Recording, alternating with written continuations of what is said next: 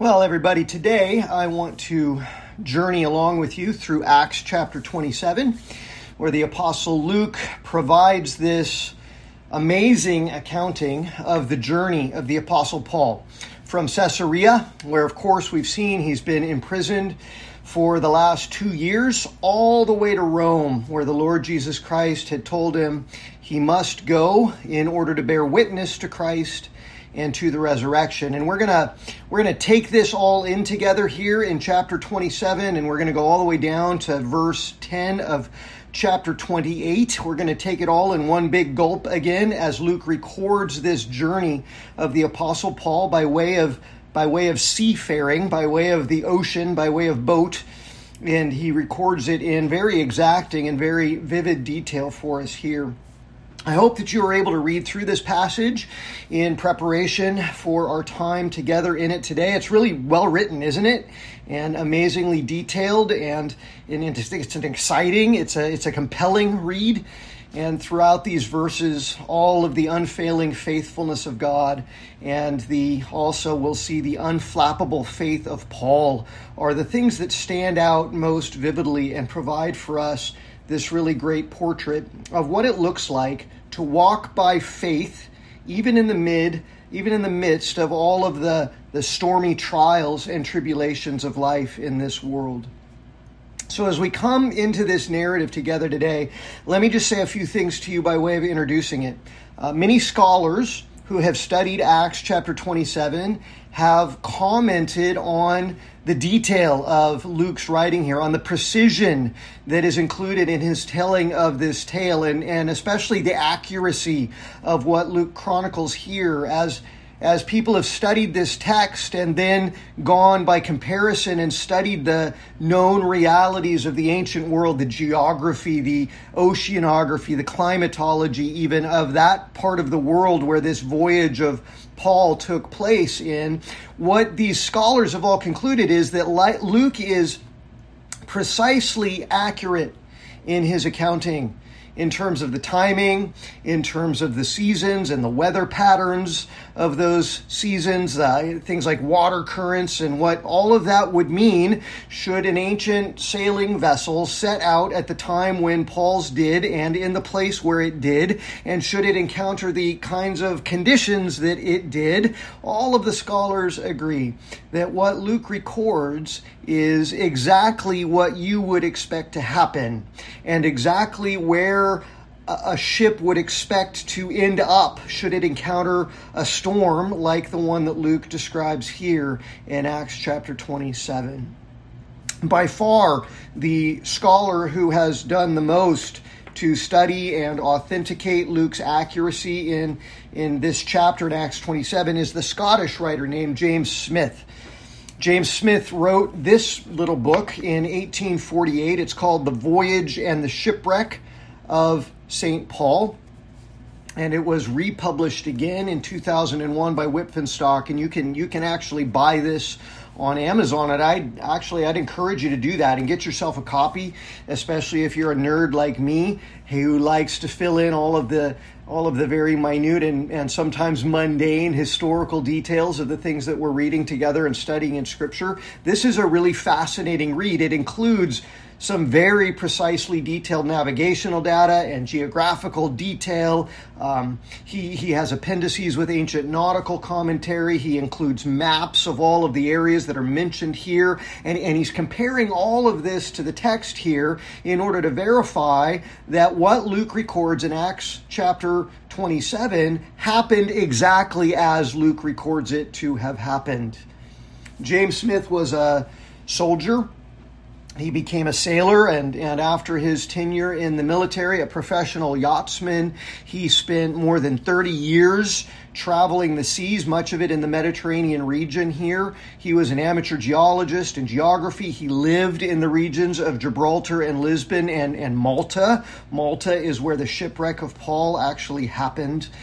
He was an expert, Smith was, in the weather patterns of the Mediterranean world and in navigation and in seamanship, both in terms of how they used to do it in ancient times and how they do it in more modern times in that part of the world. And so, see, all of James Smith's interests and expertise made him a perfect person to study and to investigate this voyage of Paul's that Luke records for us here towards the end of the book of Acts. And Smith's conclusion was that this chapter 27, was the product of someone who was an eyewitness to the events, but at the same time, someone who was not a professional sailor.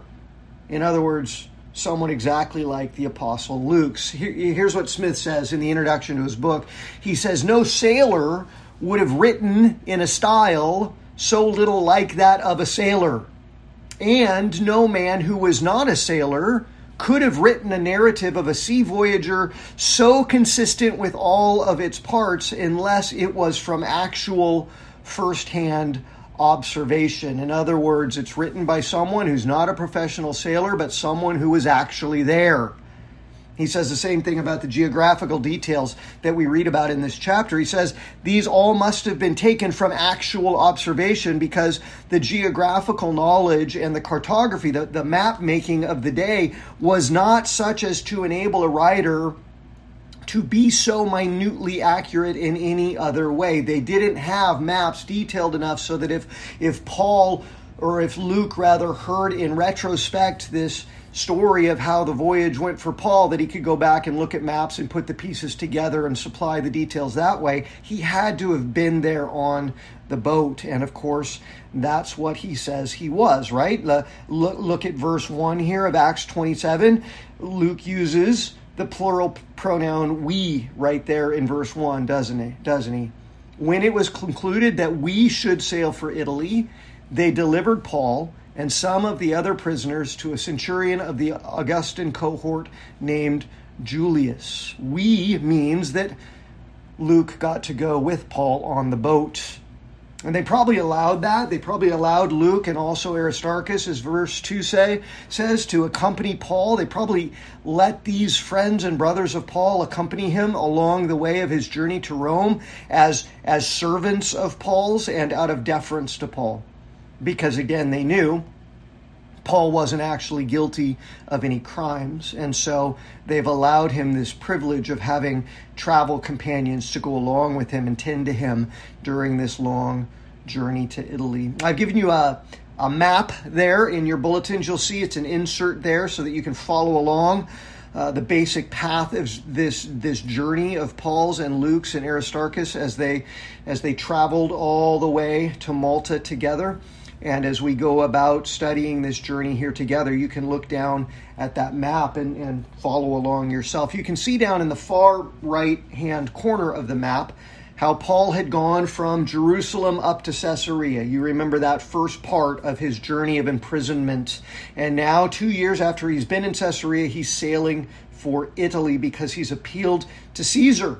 And remember, Festus and Agrippa have said, because he appealed to Caesar, he's going to go to Caesar. Otherwise, he should be let go free. The only reason he's sailing for Italy is because he's appealed to Caesar. And then if you look all the way over on the left-hand side of your map, you'll see the island of Malta, little tiny island just to the south of Sicily. That's where the shipwreck happened, on the island of Malta, as we'll learn from the first verse in chapter 28, and we're going to end there today. We're going to end in chapter 28 and verse 10, and then pick it up next week with verse 11 of chapter 28, where Paul gets on another ship and ends up in Rome. And we'll finish out the chapter there and the book of Acts there together next week. But here in chapter 27, Luke says in verse 2, they embarked from Caesarea in a ship of Adramyttium. That just means that the ship's home port was not Caesarea. It was a city called Adramyttium, which was out off the coast of Troas, up to the north near Assos in the Aegean Sea. And it's left from there and come to port here in Caesarea before setting off out west towards Asia Minor and eventually to Italy. So after embarking and setting sail, their first port was in Sidon, verse 3 says. You can see it there on the map, up north of Caesarea. It's on the same coastline there in Syria. Luke says that Julius, the Roman centurion that had been assigned to transport Paul and the other prisoners all the way to Rome, Julius treated Paul kindly and let him go. Let him go once the boat came into Sidon, and leave the boat and visit friends in Sidon so that they could care for him. Christian brothers and sisters, friends of his, who he could fellowship with and spend some time with, and they could care for him. And so that's an extraordinary kindness, see, because even though Julius knew that Paul was an innocent man and that ultimately Paul should be a free man, Julius has been charged with transporting Paul all the way to Rome. And if he shows up in Rome without Paul, he'll be held accountable. And in the Roman world, that's not going to be a good thing for Julius at all. If he shows up without a prisoner, it's at least going to mean his job. It's very likely going to mean his freedom, and it may very well mean his life. And so this really is an extraordinary kindness that Julius is granting to Paul, which again shows us, first of all, as we study this story of Paul in the storm, it shows us God's incredible kindness and providence in Paul's life, which reminds us once again to keep our eyes open while we're in the storms of our lives, during the stormy trials that our God faithfully ordains for us to endure. And we need to keep our eyes open during those times, for the times when the sun breaks through the clouds and God causes the lines to cross for us in pleasant places. We all go through these times, don't we? These trials where the little boat of our lives that we're in is getting battered by the wind and the rain and tossed around by the waves and the seas, and we feel like all hope has been lost. And we're wondering and we're despairing. And then in the midst of the storm, there are times when God causes the clouds to part and the sun to poke through. And the reality is that it's not all bad. Our attention tends to get focused on the bad during the times that are hard, but it's not all bad. It is all good, in fact, in God's sovereign purposes and in his good, sovereign, fatherly, kind purposes. He often supplies those times for us when the lines cross in pleasant places. And so Paul was allowed some freedom here, but after a time of fellowship, when he knew the ship was going to leave, he came back of his own accord. He didn't just run off and seek his own freedom.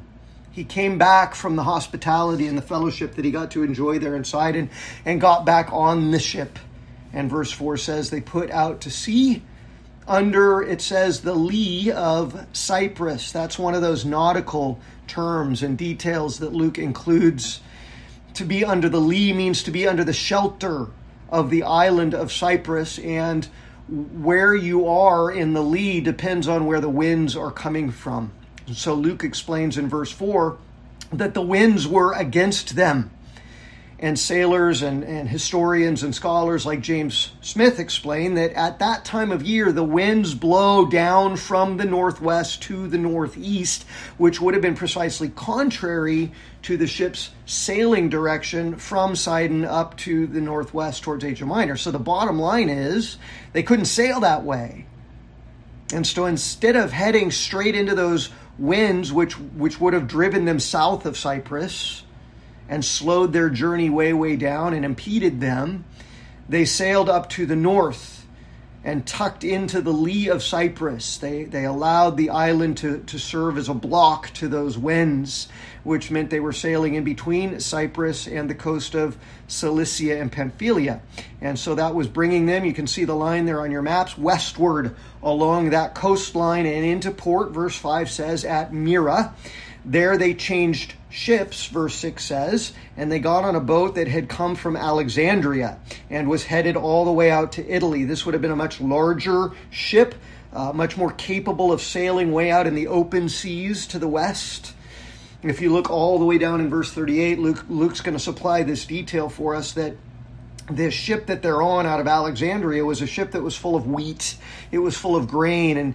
And down in verse 38, after enduring the storm for a long time, they end up eating a good portion of that grain, but then they had to dump the rest of it overboard in order to lighten the ship from the storm. Alexandria, where the ship came from, was down in Egypt, and it was the largest producer and source of grain in the Roman Empire. So this ship was on its way back to the city of Rome with a full load of food for the capital city of the empire. And it's on that ship that Julius brings Luke and Aristarchus and the Apostle Paul and the rest of the prisoners on board in order to bring them to Rome. He says it's been about, well, other sources actually tell us it's been about 2 weeks now since the journey from Caesarea began.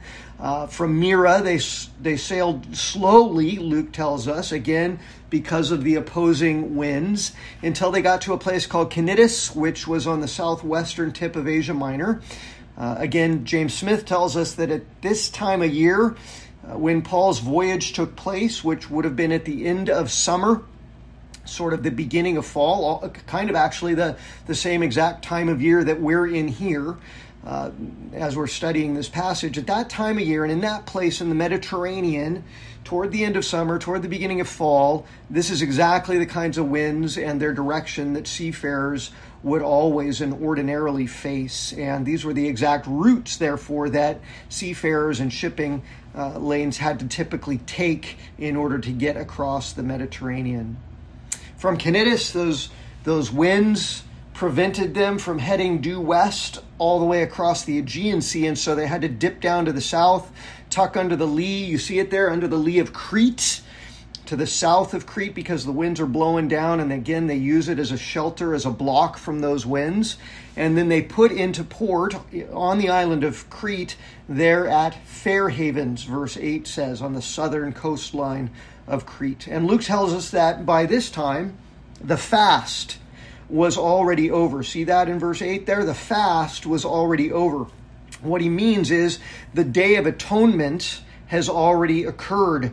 And we know that the year of this voyage is 59 AD, and so we know that the Day of Atonement in the year 59 AD would have fallen on October 5th. And so, see, that's when they're sailing. That's when they come into Fair Havens. They're well into fall now. It's beginning to mid-October. Winter is fast approaching. Sea journeys had to stop in those days by the beginning of November, just a few weeks away from when they put into Fair Havens, because after the beginning of November, the seas just became too stormy and unsafe to travel. And so now in Fair Havens on the southern coast of Crete, it becomes clear to everyone that they're not going to make it all the way to Italy before winter. So they're going to have to find a good place to stay through the winter so they can resume the voyage again the next spring. And the question is, do they put into port and winter there in Fair Havens, or do they head further to find a better and more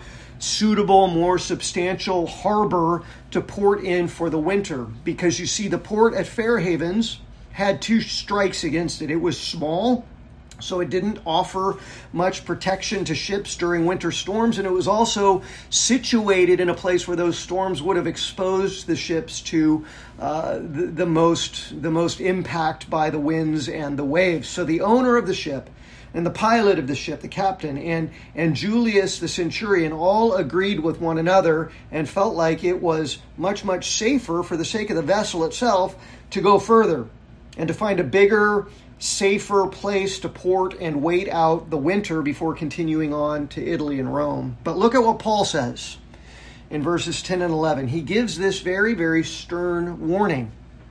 He says, "Sirs, I perceive that the voyage will be with injury and much loss, not only of the cargo and the ship, but also of our lives. If we press on," Paul says, "I perceive that we're going to be in a lot of trouble. It's going to mean peril, it's going to mean injury, it's going to mean loss." And I'm not just talking about the boat and the cargo, I'm talking about our lives. Now, Paul isn't speaking prophetically there at this point. He hasn't heard yet directly from God about what lay ahead in this journey. What he's doing at this point is speaking from his own experience. And in fact, again, this comes from the investigations of scholars like James Smith and the experience and the expertise and the conclusions that he's made reading this story. In fact, the reality is Paul had probably spent more time traveling these waters, these seas around the Mediterranean world than many professional sailors had. Paul had logged thousands of miles over almost 2 decades' time on his various missionary journeys during all times and all seasons of the year as he traveled all throughout the empire, bringing the gospel to the Jews and the Gentiles.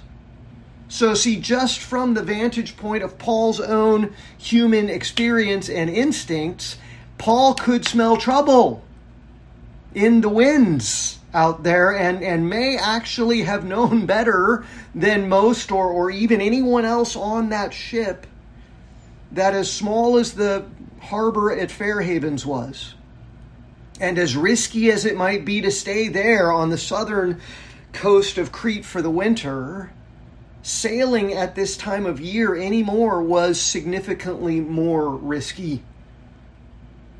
But verse 12, the majority prevailed against Paul's urging, and they concluded that because the harbor there at Fairhavens was not suitable to spend the winter in, they would have to put out to sea again on the chance, Luke says. Notice, they all knew the risk. On the chance that they might somehow reach Phoenix. Do you see Phoenix there on the map? Up to the northwest of Fairhaven, still on the island of Crete, not far to get. But remember, these ships aren't powered, right? They've got no engines, they've got no turbines, they've got no propellers. They're simply subject to the water currents and mostly to the winds. But they think maybe there's a chance we can make it up to Phoenix, because the harbor there in Phoenix is not only much bigger, it's also better situated in terms of the way that it's facing than the one in Fairhavens. And Luke explains that there in verse 12. So in verse 13, they set out hoping on the chance that they might somehow reach Phoenix.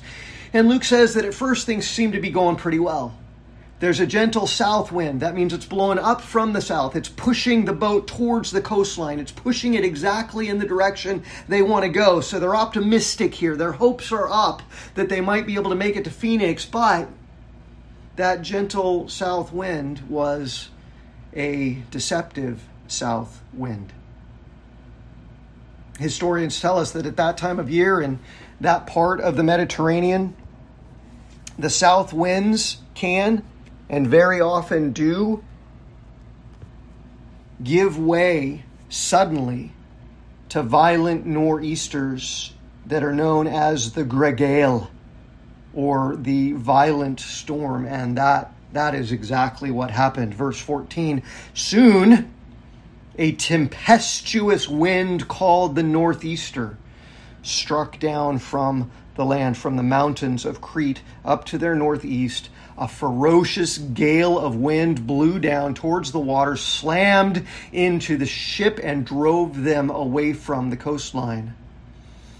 The word tempestuous there is the Greek word typhonikos, literally a typhoon, hurricane force winds, and the ship, verse 15, was caught immediately in that gale, and they were at its mercy. They were being driven by it away from the shoreline. They managed, through some good navigation and seamanship, to tuck under the lee of the little island of Cauda. See it there on the map? That offered a little bit of a shelter, a little bit of a buffer from the winds rushing down from Crete, but not for long. So they knew they had to get busy. They had to do what they could. And so they were able to secure, it says, the ship's boat. That's like a lifeboat that was towed behind the ship, a dinghy that was towed behind the ship. And they would use that when they would put into port, way offshore a little bit, hundreds of yards offshore. And then the men would ride that boat into shore and use it to ferry people and cargo back and forth to the ship. So they managed to haul this lifeboat, this dinghy, in by the ropes. Again, look, Luke, notice that he uses the pronoun we there. We managed to haul this boat in. All hands were on deck, including Luke's, including Paul's, and they all hoisted this dinghy up out of the water and onto the deck of the ship where they secured it from the storm. And then verse 16 says they used supports to undergird the ship.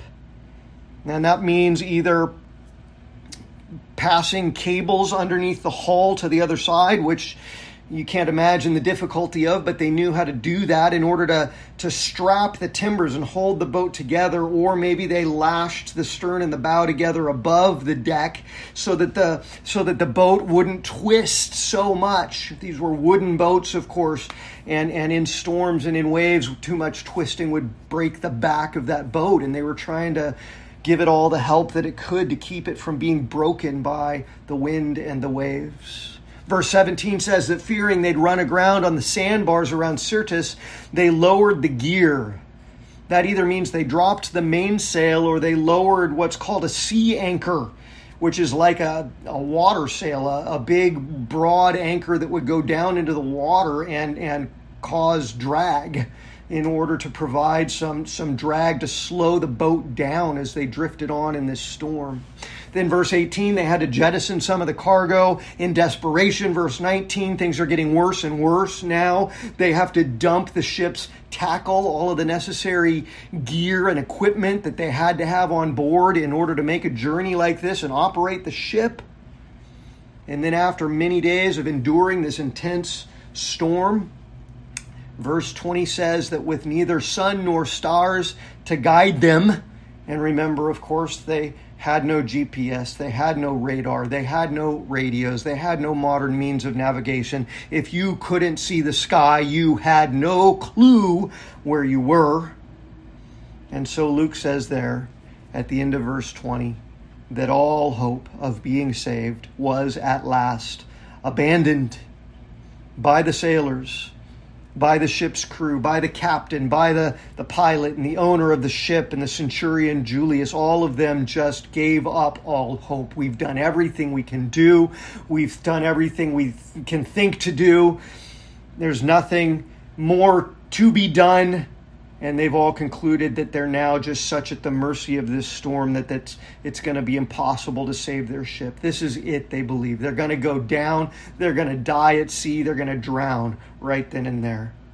And in the middle of that hopelessness, in the middle of that crisis, in the middle of that despair, in steps the Apostle Paul. We've heard him in Acts be the Apostle Paul. We've heard him be the great preacher to Jews and Gentiles. We've heard him as the prisoner defending himself and Christ and the resurrection and the gospel. Here he is, Paul the prisoner, in as much peril as everybody else on that boat. And now he's the counselor, offering great wisdom and encouragement and hope to everybody who's panicking and hopeless in the middle of this storm. And here we see Paul not just speaking out of his years and seasoned experience as a sea traveler himself.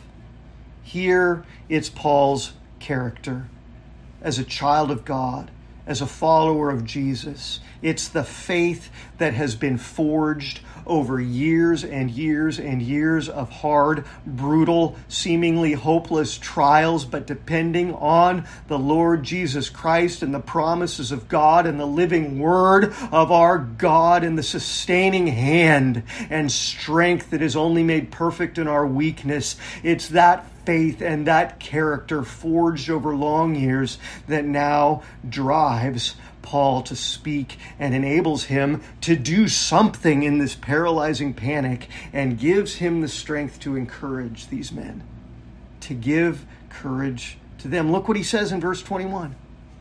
Paul stands up.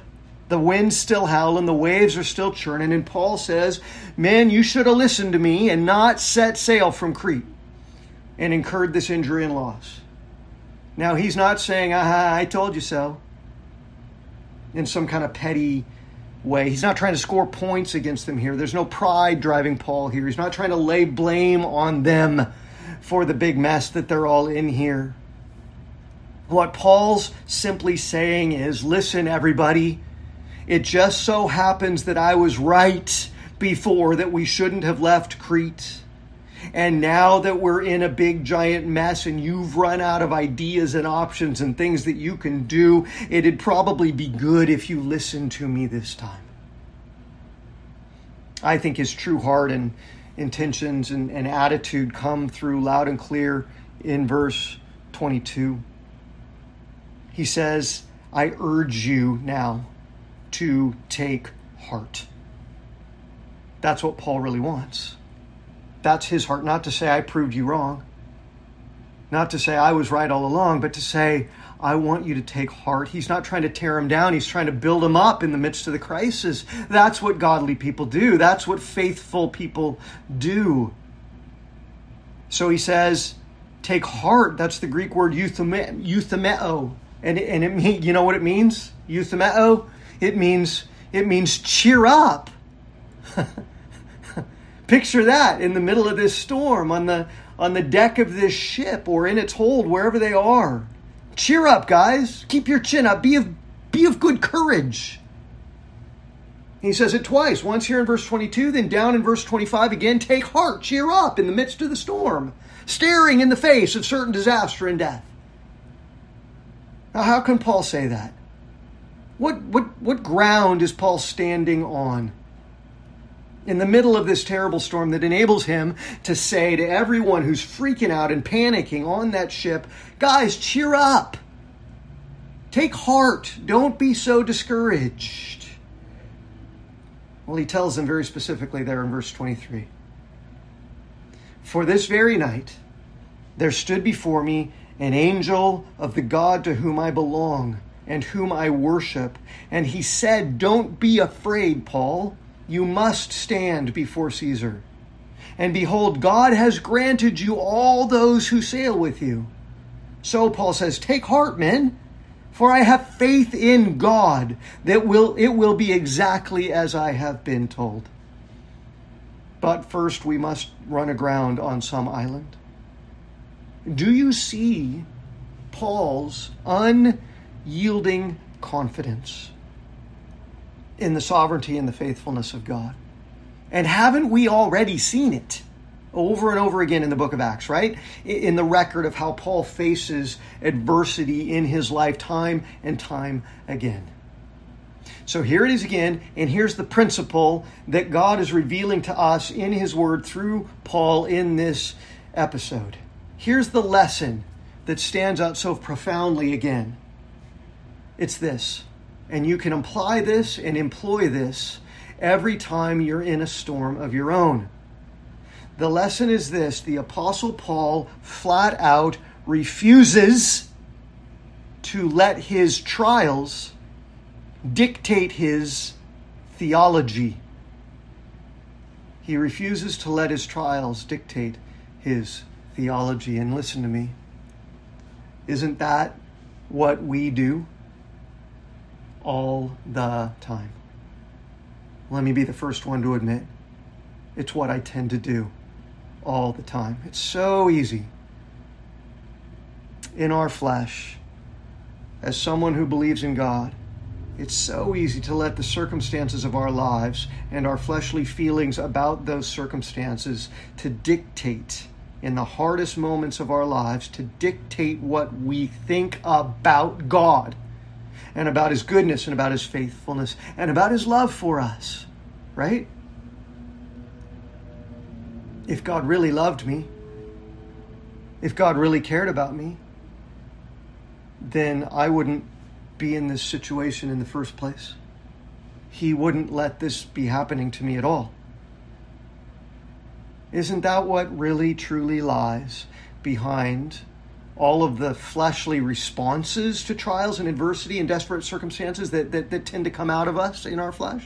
Right? All the frustration, the anxiety, the anger, the self-pity, the discontentment, the panic, and then all of the sin that flows in attitudes and words and actions out of all of that. Isn't all of that growing out of the soil of a doubt of God's goodness and love towards us in the trials? It is. It is. And Paul here refuses to do that. He refuses to let the circumstances dictate his conclusions about God's character and nature.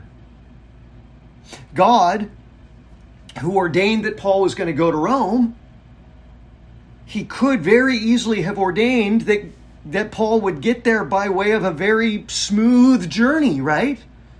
He could have ordained for Paul to be sent to Italy at a different time of year when the winds and the waves were calm and not prone to storms. Or he could have superintended the normal course of the climate and the weather so that this storm didn't kick up, right?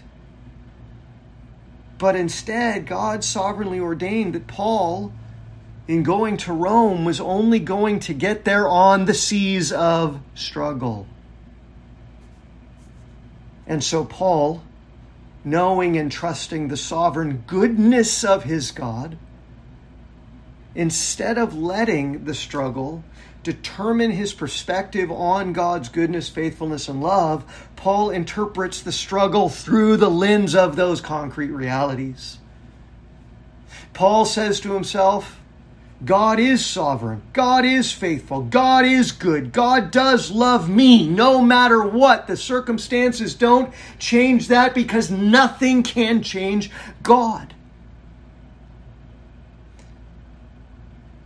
And so instead of trying to interpret God through the struggle, I will interpret the struggle through the infallible, immutable character and nature of my God and come to the conclusion that there must be purpose in this pain. And that's what we need to take from this. Jerry Bridges very famously used to say that God never wastes pain. He's always good and faithful in pain to use it for his glory, which is the ultimate good, and also for our benefit. Never, ever ultimately for our harm. And so where it can be very easy for us when we find ourselves in the middle of hard circumstances, from those which are very, very, very hard, like this kind of one that Paul's in, and then if I'm going to be honest, there's also those that are comparatively really actually not hard, but I still respond to them poorly. Like if I get stuck in traffic or my computer locks up and I just want to start jamming those keys on the keyboard into powder in order to make it do what I want it to do, right? You ever been there?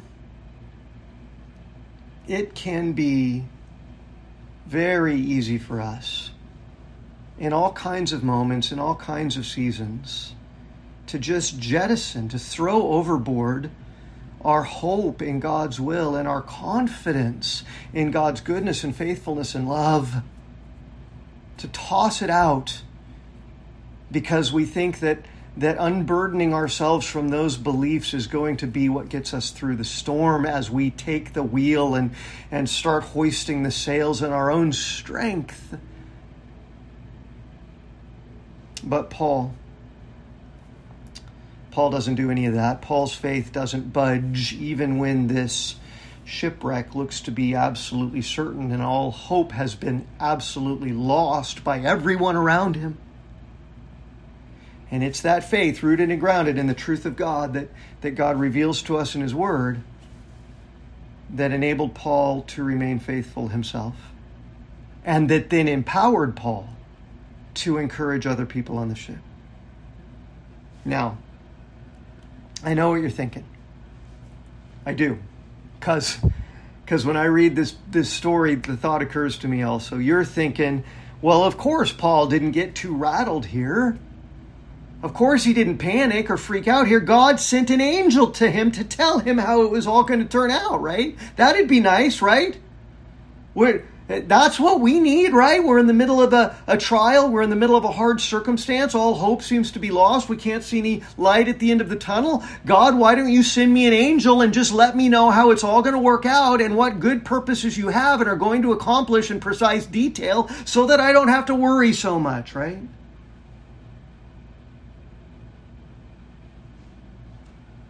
Paul already had the word of Christ from earlier that he would testify in Rome. Now this angel has come in the midst of this storm to confirm that he's going to stand before Caesar. He's not going to die. And the angel has also filled in some pretty important details. That God's providence in fulfilling this purpose for Paul to get safely to Rome is going to spill over onto everyone else on the ship. That's a big deal, right? Behold, God has granted you all those who sail with you, the angel told Paul. As it goes for Paul, so will it go for all of them on the ship in God's goodness. None of them are going to die, even though the ship is going to run aground on an island. That would be great, right? If this was the normative, ordinary way in which God worked. If every time circumstances were hard, every time disaster struck, if God, who ordained it all and knows the outcome of it all, would just let us know, right? Send the angel this way, God. Just let me know exactly what's going to happen, exactly what purposes are going to come for my benefit from this terrible storm that I find myself in the middle of. But God doesn't work that way, does he? Because we walk by faith, not by sight, don't we? And the faith by which we walk is the assurance of things that are unseen. If you can see it, you don't need faith to trust it and believe it. If you already know what's going to happen, you don't need to trust God. In John chapter 20, Jesus, who'd been nailed to a cross and killed and buried in a tomb, appeared, risen, to some of his disciples. And they went and they told Thomas. Thomas hadn't been there to see it for himself, but they went and they said, Thomas, we've seen the Lord. But Thomas doubted. I don't believe you guys. And until I see the marks of the nails in his hands that I can put my own fingers into, until I see the wound on his side where the soldiers pierced him, and I'm able to put my hand into that wound, unless I see, I will never believe, Thomas said. 8 days later, Jesus appeared among them all in a room, even though the door was locked. But Jesus got in anyhow, and he said to Thomas, here I am. Put your fingers in the wounds in my hands. Put your hand in the wound in my side. Believe, Thomas, don't disbelieve. And Thomas believed, right? My Lord and my God, it's you. And Jesus said, have you believed because you have seen me? How blessed are those who have not seen and yet have believed. And so ask ourselves this, right, Christians, brothers and sisters? We ask ourselves this. Am I only able to trust my God if he tells me the outcome first? And am I only going to be able to trust him if, having told me the outcome and having been made known the outcome, that outcome corresponds with my will, with what I'm okay with? Is that really trust? Listen, so often our God is good enough to not let us know how any given situation is going to turn out. To not let us know, because it's in those times when we don't know, it's in those times where the only thing we have left is to trust him who does know. When we don't know when it's going to be over and what's going to happen exactly, how exactly it's going to turn out, whether we're going to get it the way we hoped for or prayed for or not, when the only things that we can know are that no matter what happens, our God is unchangeably sovereign and faithful and loving and good because his word says so, when that's all we can know. That's when God is working in us to forge a deep and deepening faith in his word and in him who reveals himself in his word, so that more and more our theology, our knowledge, our confidence of who God is doesn't depend on our circumstances. It just depends on Him who is what He is and who reveals to us all that we need in His inerrant, all-sufficient Word, which doesn't tell us the answers about every question we have about the outcome of our lives, but it does tell us about His infallible, immutable, unchangeable goodness and faithfulness and power and love. So He's probably not going to send you an angel, but He definitely has given you His Word. And His Word tells you that He's faithful and good and loving in all His ways, and that He has ordered everything according to His good purposes. And that no matter what afflictions and sufferings you got to go through in this world, they are what? 2 Corinthians 4? They are momentary, light afflictions compared to the eternal weight of glory that is promised and sealed and guaranteed to everyone who puts their whole hope in Jesus Christ. And I'll tell you what, the Apostle Paul would be the first one to tell us that he would much rather hang his ultimate hopes on the inerrant Word of God than on the prophetic utterances of angels. Because as good as that is, as nice as it is to know how any given circumstance is going to work out, if an angel came and told him that, Paul's trust and confidence in God and His goodness doesn't depend on that. It depends on God who is, and who ordains trials of many kinds in our lives for our good and for His glory. So we see here, first of all, how Paul, in the midst of this storm, is absolutely anchored to the Word of God, the truth of God, so much so that he refuses to let his trials dictate his theology, refuses to let his circumstances determine his conclusions about who God is and whether or not God is good or loving or faithful. And the second thing that I want us to glean from this story here, this fantastic tale here,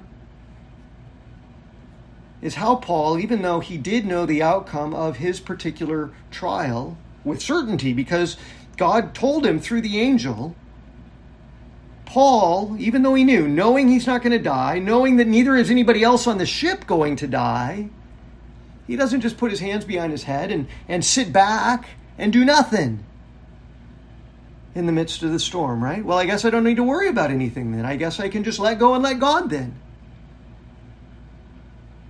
Now, Paul does plenty, doesn't he? Paul exercises great human responsibility in the midst of an assurance, a prophetic assurance of God's absolute sovereignty.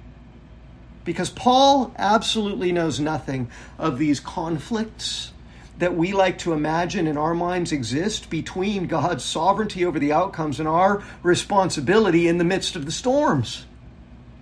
Don't we like to think about that kind of thing all the time? Well, if God's sovereign over everything, then doesn't that just mean we're robots or puppets? And Paul just says, stop it. No. Don't even ask that. That's just silliness and unbiblical foolishness. Well, if God already knows what I'm going through and has ordained how it all works out, then why do I need to bother praying? If God's the one who sovereignly saves sinners by raising them from spiritual death to life, then why do we need to bother with evangelism? And Paul says, stop it. These aren't questions worthy of those who faithfully trust and follow and love and obey and serve the sovereign God.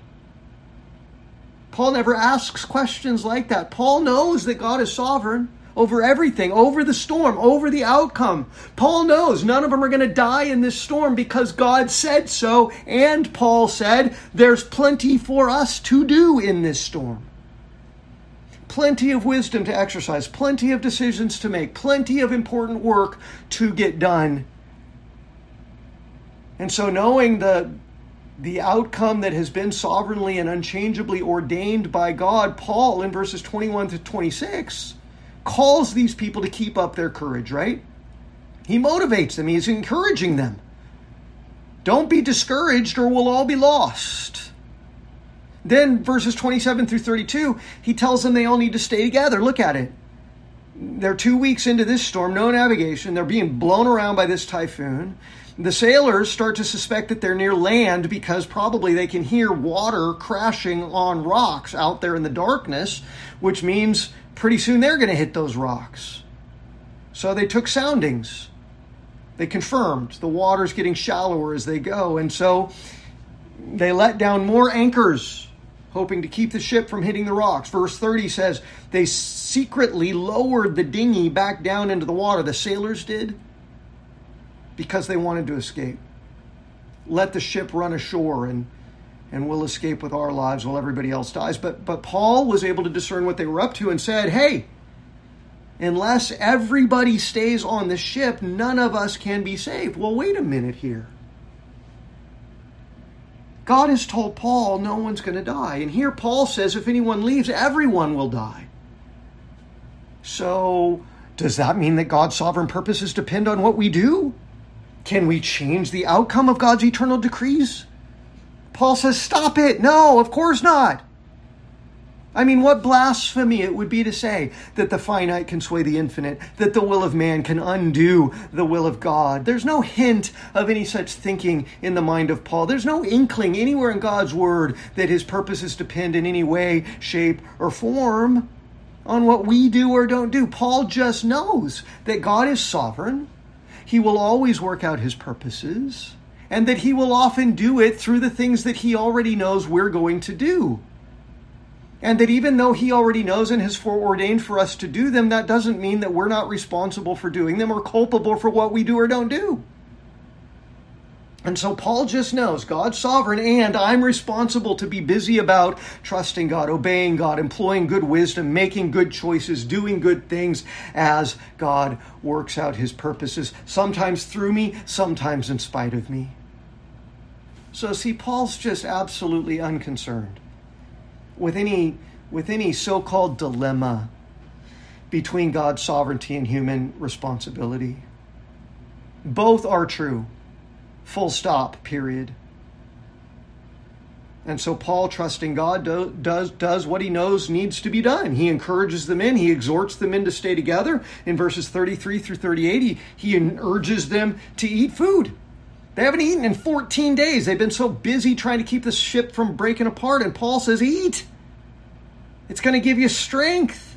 For not a hair is to perish from the head of any of you, so eat.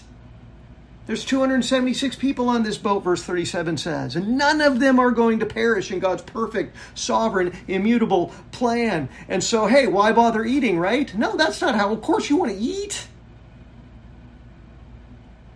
And here Paul says you better all eat in order to keep up your strength because you should be encouraged that you're not going to die, so go ahead and eat. Do you get it? Even though God's purposes never depend on human actions, there is no conflict between the promise of God that none of them would die and the importance of them eating food and keeping up their strength. No one, not a single one of those almost 300 people on the boat is saying, well, if it's not possible for us to die, then why should we bother eating, right? Least of all Paul. There's no conflict in his mind. He just knows God's promise. And he also knows that God calls us to use good wisdom and to do good things here in this world.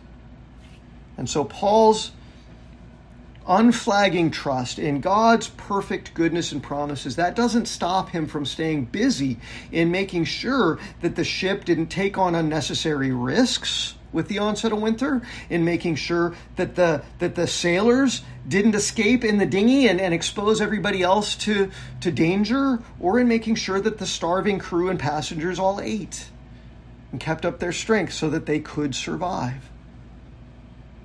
Bottom line, men of great faith in the God who is sovereign and good are men of great action in service to him. Not complacency. Action. through which God sovereignly works out his purposes, and sometimes in spite of which, if we are complacent in being faithful, God works to work out his purposes. For us, though, be active about being wise and faithful to your God. So Paul was both full of the Spirit and full of faith and common sense, right? And that's how his faith in God and God's sovereignty and goodness and faithfulness and love were worked out in everyday life, and so it must be with us. Paul refused to let trials dictate theology, and Paul insisted that his faith in God work itself out in the production of the fruit of faithfulness in his life. So, verse 39, the sun came up. They all saw land, but they didn't recognize it. They didn't know where they were. There was a bay with a beach. It's called St. Paul's Bay now, on the northeast coast of the little island of Malta, south of Sicily. You can go visit there. Verse 40 says, they cast off the anchors. They left them in the sea, at the same time loosening the ropes that tied the rudders, and hoisting the foresail to the wind, they made for the beach. But striking a reef, they ran the vessel aground, just as God had prophesied through the angel would happen.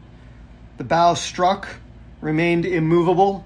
The stern was being broken up by the surf. The boat is disintegrating now. The soldiers' plan was to kill the prisoners, lest any should swim away and escape. But the centurion, wishing to save Paul, kept them from carrying out their plan. He ordered those who could swim to jump overboard first and make for the land, and the rest on planks or on pieces of the ship. And so it was that all were brought safely to land. So it was by the sovereign hand of God. So it was because of the faithfulness of Paul. So it was in spite of the unfaithfulness of some of the sailors. So it was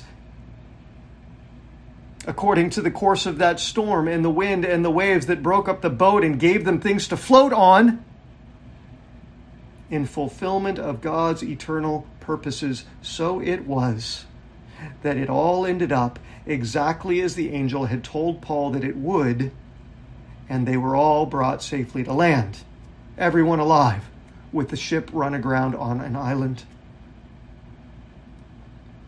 They learned that this island they were now stranded on was in fact the island of Malta. Verse 1 of chapter 28 says, the native people, the word in Greek is the word we get our word barbarians from, but they were not barbarous. They showed unusual kindness. They kindled a fire. They welcomed them. Paul, again, in spite of the fact that the fire's already been kindled and God's sovereign and done everything he said, goes and gets busy. He gathers a bunch of wood for the fire.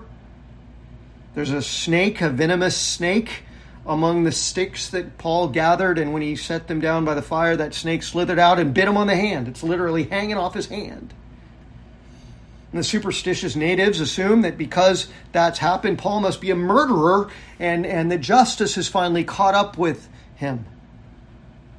The Greek word for murderer is dike, which does mean justice. It's also, however, the name of a pagan goddess who was the goddess of justice. And so the natives probably assumed both things have happened. Paul's a murderer, and the goddess knew that and caused this snake to come out and enact justice on Paul once he got to land.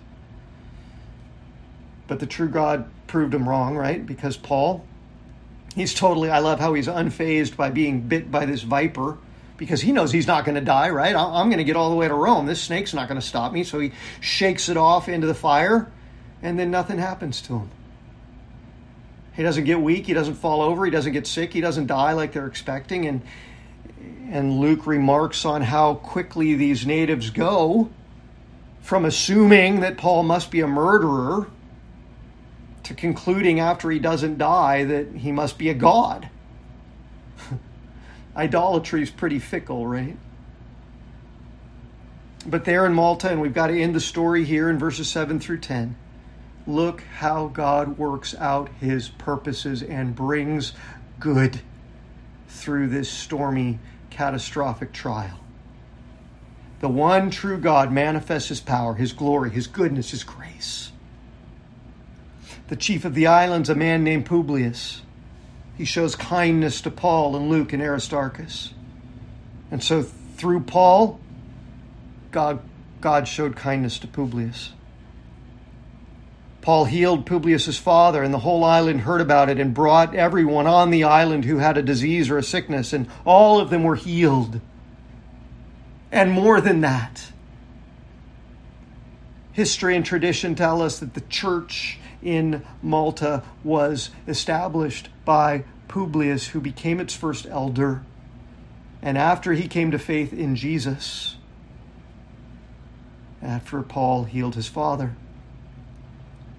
during the persecutions, Publius would end up being transferred to Athens 30 years later and then martyred for his faith in Jesus in 125 AD. But there has always been a Christian presence and a voice affirming the goodness and the glory of Christ in Malta ever since, because our God is awesome and powerful and sovereign over every storm and every hard trial and affliction of our lives. And he is good and faithful to his word and promises, and he is gracious and loving. And as we continue to trust him in all the storms and faithfully serve him no matter what the circumstances, he will continue to work out his purposes, to preserve us, to strengthen us, to grow us, and to cause the aroma of Christ to emanate from us as we walk by faith in this world. Ye fearful saints, fresh courage take. The clouds you so much dread are big with mercy and shall break with blessings on your head. Amen. Let's pray to our God today for this strength and wisdom, and then let us sing his praises. Our Father and our God, how thankful we are for your word and its inerrant, infallible testimony of your goodness and faithfulness, even in the storms of our lives. May we learn to trust you. May our faith never be shaken, but in fact be strengthened by every trial you ordain, and may you glorify yourself in them and through them, because of us and in spite of us. And may you build your church. This we pray in Jesus' name. Amen.